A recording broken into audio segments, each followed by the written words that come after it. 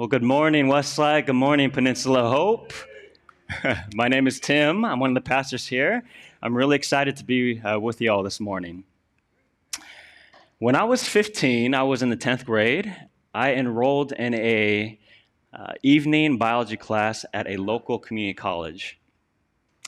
Now, the unique thing about this class was that the professor dismissed us anytime between the time of 6:30 and 8 p.m. And as you can imagine, most people would be really excited when they'd be dismissed early. Everybody was happy to get into their cars, drive home, and have an early evening. Everybody was excited except me. And that's because, again, I was 15 years old. I didn't have a car. I didn't have a license. And so what that meant is I would have to walk around campus until my father or my dad or my mom would pick me up. And this campus, I won't name the community college it is. This campus on West Los Angeles Community College, it was not really well lit. And Kendall knows, my brother knows, we all went to West LA College. It's not well lit, and the library, I don't know if it's changed, Kendall, but it closes at 6 p.m. And so I would have to wait for a good hour for my father to pick me up. And I was scared. I was a skinny 15-year-old Asian kid amongst a lot of college students, amongst a lot of adults. Now, I was worried about my safety, but I was worried about one more thing. And as you all know, I was, and I still am Chinese. And the Chinese way is that you save money, right? The Chinese proverb is that frugality is the best mentality. And so my father, he knew about this Chinese proverb. He would brainwash me or train me to save money. And so we had this, what's called a Wong family bank. And essentially, I would gather all my cash that I would receive from Christmas, from my birthdays. I would hand it to him, and we would just have, when you go and you get checks, we don't get checks anymore, you would get those like bank deposit, it helps you keep track and notate the pluses and minuses. That was our bank. And so we would just add over time how much I would have in this bank. And my dad, he really incentivized us to save because the interest rate was 5%, which is high, right? That beats a lot of high-yield savings accounts these days. And so the first of the month, I would always tally my interest and get the total amount and times it by 1.05. And so my relationship with my family was great. My relationship with my sister, my brother, with my friends were great. But I think my strongest and most consistent relationship was with compound interest. Me and compound interest got well, and I would pour into compound interest. He would pour back into me, and our relationship would just grow and grow and grow.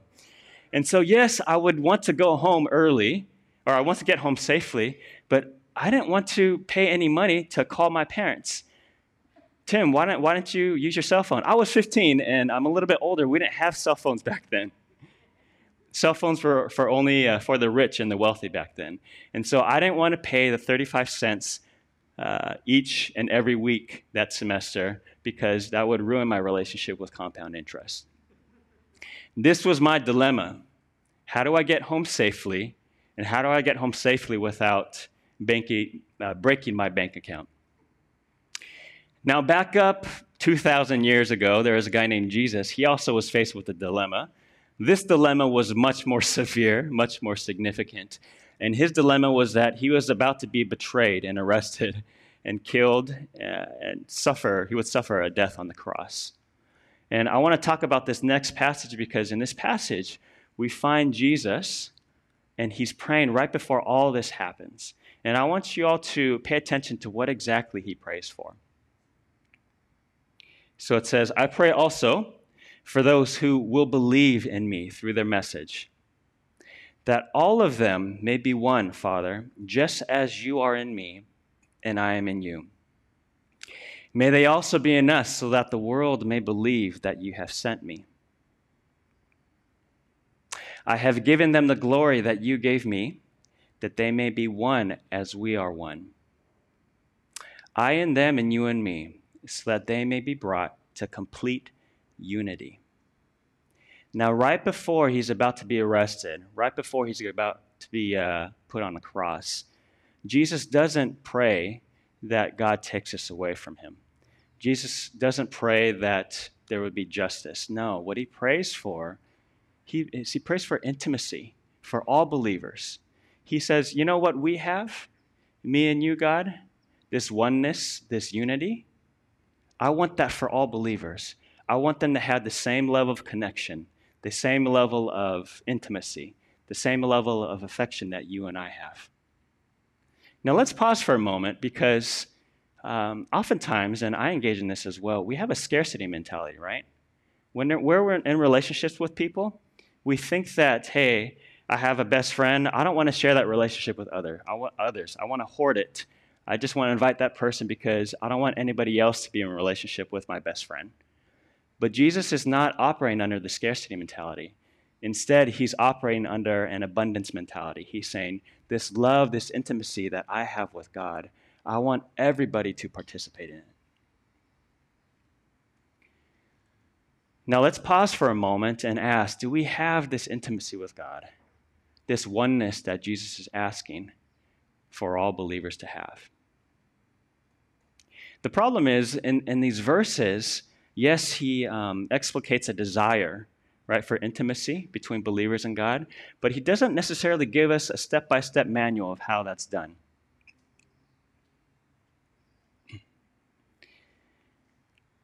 I want to back up and, okay, there should have been a picture here of a payphone, okay?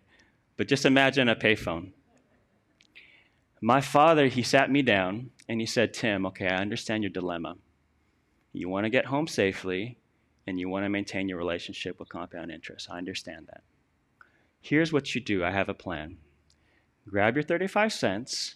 Once class is done, whether it's 6:30 or 8, anytime in between, walk to the payphone, put in your 35 cents, make sure it rings 2 times, not 3, but 2 times.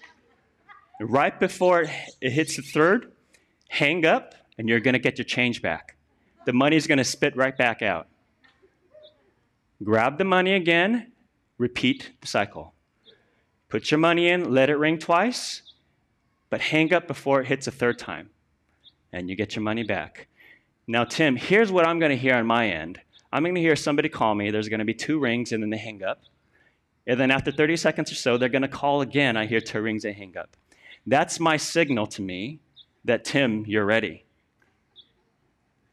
Now, to most people, this sounds absurd, right? And this plan could short circuit at any time. But I kid you not, that semester was 15 weeks long. My class was Tuesday, Thursday. Every single time I was picked up, I was safe, and my bank account was full.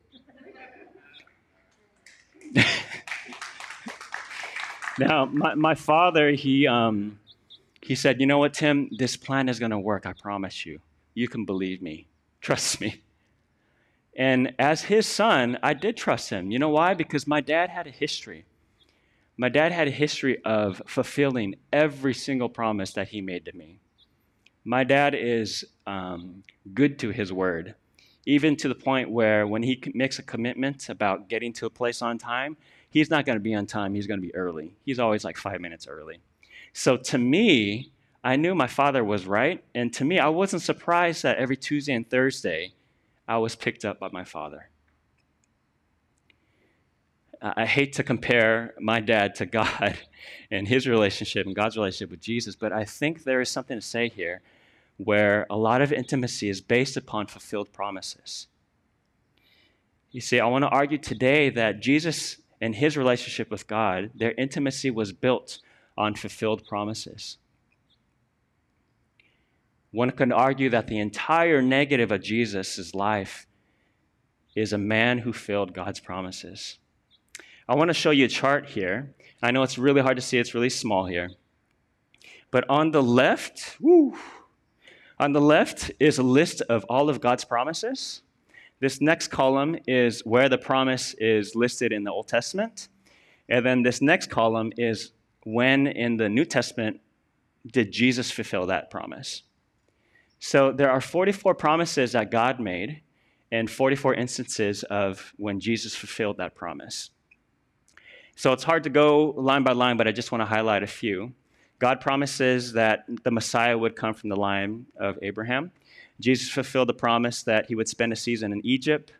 Jesus fulfilled the promise that he would be rejected by his own people, that he would bring light to Galilee, that he would heal the brokenhearted, that he would be crucified with criminals. Jesus fulfilled the promise that his hands and feet would be pierced.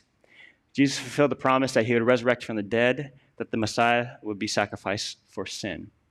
Now, Paul, in his letter to Corinth, he summed this up best when he said, "For no matter how many promises God has made, they are yes in Christ." And so we see this dynamic where Jesus and God, they have a covenant-keeping relationship. And their fulfilled promises, they lead to increased trust. And we all know that with increased trust, that can lead to a lot of connection and intimacy with others. This is exactly what Jesus is praying in John 17. He's saying, you know, that oneness, that unity that I have with you, that's based upon our covenant-keeping relationship. That's based upon us keeping our promises to one another. Now, how about you? Do you feel like you have this dynamic with God right now? I think many of us would say, yeah, maybe we do in our head, but maybe in our hearts we don't. I think the first thing we need to understand is what are God's promises to us? Scholars have said that there are approximately 7,000 promises in the Bible that God makes to us. That's too many to cover right now, but I want to categorize those 7,000 promises into 4 main promises that God has to us. The first is that God is always with me. The second is that God is always in control. Third is God is always good. And the fourth is that God loves me. Do we believe this in our hearts? These 4 promises. I feel that many of us know that this is accurate, that this is true, but viscerally and in our hearts and experientially, we don't believe these things. That there's a distance in our relationship with God because we don't feel that God is good. We don't feel that God's always in control. We don't feel that God is always with us. See, here's what we often believe. Here's the ideal on the left, right? Which is Jesus and God's relationship. But here's the reality. We've experienced a lot of broken promises in this life, and this has led us to a state of distrust and disconnection with others. We all know these stats, but the last 2 presidencies, President Trump, President Obama, combined their promises together. You know how many promises they fulfilled? 52%. Now, these are our leaders, people we're supposed to trust. These are our models, right? And that just shows you that we live in a culture where we're immune to broken promises. Many industries in our world is based upon people breaking promises. You think about family law. You think about how much money is poured into prenups or prenuptial agreements. We think about reality television. A lot of reality television is based upon the premise of people betraying one another. I had a friend, a very close friend in high school. I'll use a pseudonym by the name of Jack. I had a friend, Jack. He and I were really close, very close friends. Jack and myself had a mutual friend named Sally. I told Jack something about Sally, and I said, you know what, Jack, please just don't tell anything to Sally.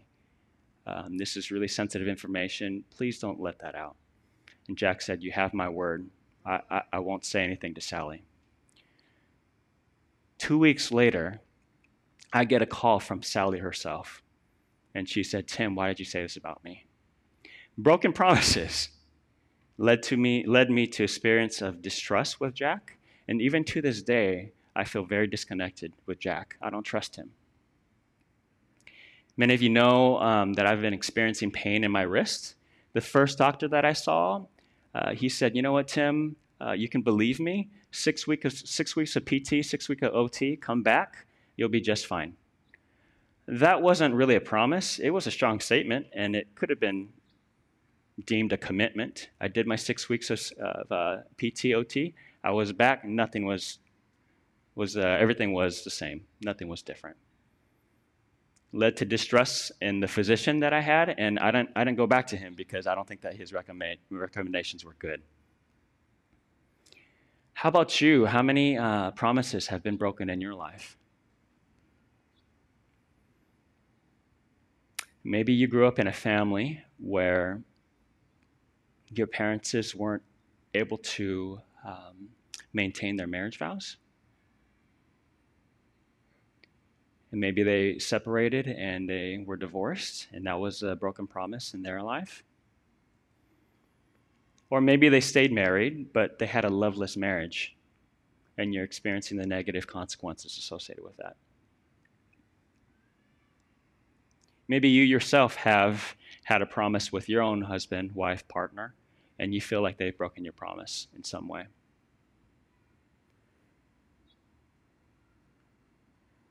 I think these promises, they don't have to be explicitly made, right? It doesn't have to be contractual. It doesn't have to, when we're married, there's an explicit promise, these vows that are exchanged amongst witnesses. I think there are also what's called implicit promises, where there are implicit promises inherent in some relationships. For example, the parent and child relationship. I think the implicit promise there is that the parent will provide for basic needs of the kid: safety, shelter, food. Maybe some of you grew up in an environment where your father, your mother abandoned you, and that was the broken promise. Or maybe they were still present in your life, but they're just emotionally remote and devoid. They're not really there with you whenever you hang out. Maybe some of you have been hurt by pastors. And if you guys have been hurt by pastors, please let us know. We're broken people, and we want to make sure that we know how we've hurt you. Maybe you've been hurt by pastors, our conference, people in leadership, people in the church, and that's the most confusing, right? When you are hurt by people who should be followers of Christ. Maybe some of you have been hurt by employers. You have a promise of a raise or a promise of a title bump. It never came, or it came later than they promised. See, we've become immune to broken promises, and because of that, we've become disillusioned. We project that onto God and believe that God doesn't fulfill his promises with us. I believe that one reason our culture, our society, continues to engage in broken promises is that there's a low cost to breaking promises. There's not much consequences to breaking promises. Back in Jesus' day, things were different. There was something called a blood covenant. What would happen is once the promises were agreed upon, the two parties would then get some animals, cut them in half, and put those animals on either side to form a row. Once these animals were in half on left and right, then both of them would walk through the covenant, stating basically that if I were to renege or break this promise, I'm just going to be just like these animals to the left and my right. I will die and be cut into pieces, just like these animals. Imagine if that was the agreement today. Imagine if when we say, hey, you know what, I'll make it to your graduation on time. Let me walk through the blood covenant. You know, when I'll commit to giving you that raise in a week. Let me make sure that I walk this covenant. Wouldn't our life be so much different? Wouldn't society change? But yet we become disillusioned. We become so disappointed by people breaking our promises, and we have unfairly projected that onto God. There is a man named Abram in the Bible. Many of you know him. He was in a state of disillusionment and disappointment as well. So we find him here in Genesis 15. And it states, "But Abram said, 'Sovereign Lord, what can you give me, since I remain childless, and the one who inherit my estate is Eliezer of Damascus?'" Abram has accumulated wealth and property, And he is saying, God, my wife and I, we're barren. We can't have a child. I become disillusioned because this is, I feel, not being fulfilled. And you can hear his disappointment in these scriptures. And Abram said, you have given me no children, so a servant in my household will be my heir. The Lord took him outside and said, look up at the sky and count the stars. If indeed you can count them, then he said to him, so shall your offspring be. But Abram said, Sovereign Lord, how can I know that I will gain possession of it? You can still hear the doubt even after God says that your descendants will be as numerous as the stars. So the Lord said to him, bring me a heifer, a goat, and a ram, each 3 years old, along with a dove and a young pigeon. Abram brought all these to him, cut them in two, and arranged them, the halves, opposite each other. And when the sun had set and darkness had fallen, a smoking firepot with a blazing torch appeared and passed between the pieces. On that day, the Lord made a covenant with Abram. See, look at the words highlighted in blue. It says the Lord made a covenant. It doesn't say Abram made a covenant. It doesn't say the Lord and Abram together made a covenant. It said the Lord made a covenant with Abram. See, God showed up. And in fact, he waited until it was dark so that he can show up and manifest in the form of a smoking firepot and a blazing torch, pretty much saying to everybody around, everybody be my witnesses and show everybody see that I am walking the path of this blood covenant. That if I renege on this promise, I'm going to be just like one of these animals split in half, just like one of these carcasses. God made this covenant to Abram. See, because of our disillusionment, because of our disappointment, I think we forget God's promises to us. We forget that he's good. We forget that he's always with us. But yet in the back of our minds and in the background, God is walking these covenants and he's saying, Steve, I'm always with you. He's saying, Larry, I'm always good. He's saying, Brent, I love you. There's nothing that you have to do to prove yourself. And yet we can't hear it because of all the noise, because all the ways that we ourselves have been broken. We've been through a harsh period. We still go through a harsh period with a pandemic where people's lives have been lost. I'm sure many of you all have family and friends who've passed away. And even if life wasn't at stake, we've also had consequences of being a little bit more remote from people. Maybe some of us have lost jobs or have been laid off. I know many of you have been hurt by the war in Ukraine. And many of you are really hurt by innocent lives being lost within schools, in churches, against racial groups. And it's hard to believe that God is good in this culture. And yet God is in the background. He's saying, listen to me. I am walking this blood covenant with you. Please don't hear or don't believe all the noise. That's the broken promises of broken people. I am faithful to you. I will always be with you. I love you.